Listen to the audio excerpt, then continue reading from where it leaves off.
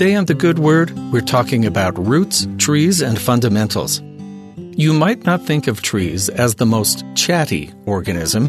They don't seem to make much noise or speak to each other. Or do they? Trees have fungi attached to the end of their roots, which in turn graft onto another tree's root system. These fungal connections create a spreading web connecting trees by their roots to dozens of others around them, within and without their own species. This means individual trees within a forest actually operate almost like one large organism, sharing information, nutrients, and warnings of danger through their roots. This underground interconnected structure strengthens the entire community of trees.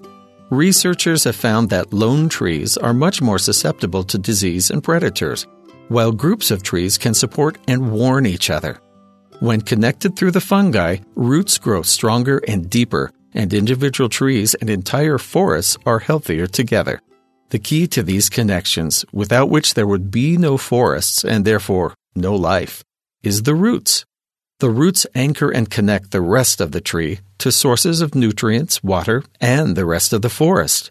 We see everything but the roots are the base of everything else. Our participation in the Lord's gospel is like that too. Most of the important parts aren't visible. In Colossians 1 and 2, Paul describes our commitment and origin of our faith this way. If ye continue in the faith, grounded and settled, and be not moved away from the hope of the gospel which ye have heard, and which was preached to every creature which is under heaven, whereof I, Paul, am made a minister. As ye have therefore received Christ Jesus the Lord, so walk ye in him, rooted and built up in him, and established in the faith as ye have been taught, abounding therein with thanksgiving. Once we're established in the faith of Christ, we have the ability to support and nourish others with what we've learned.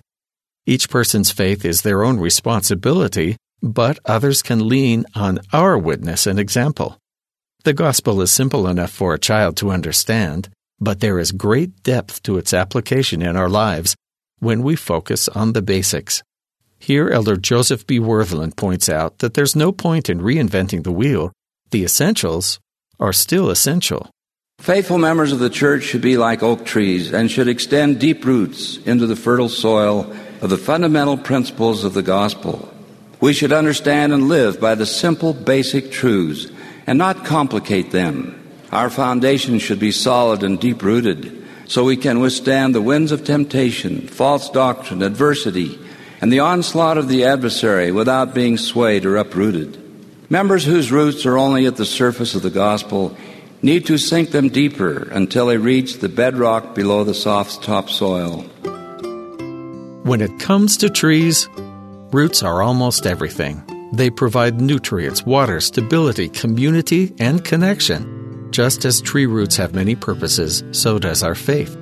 It connects us to others, allows us to support one another, gives us stability in an ever-changing world, and links us to the source of all spiritual nourishment, our Savior, Jesus Christ.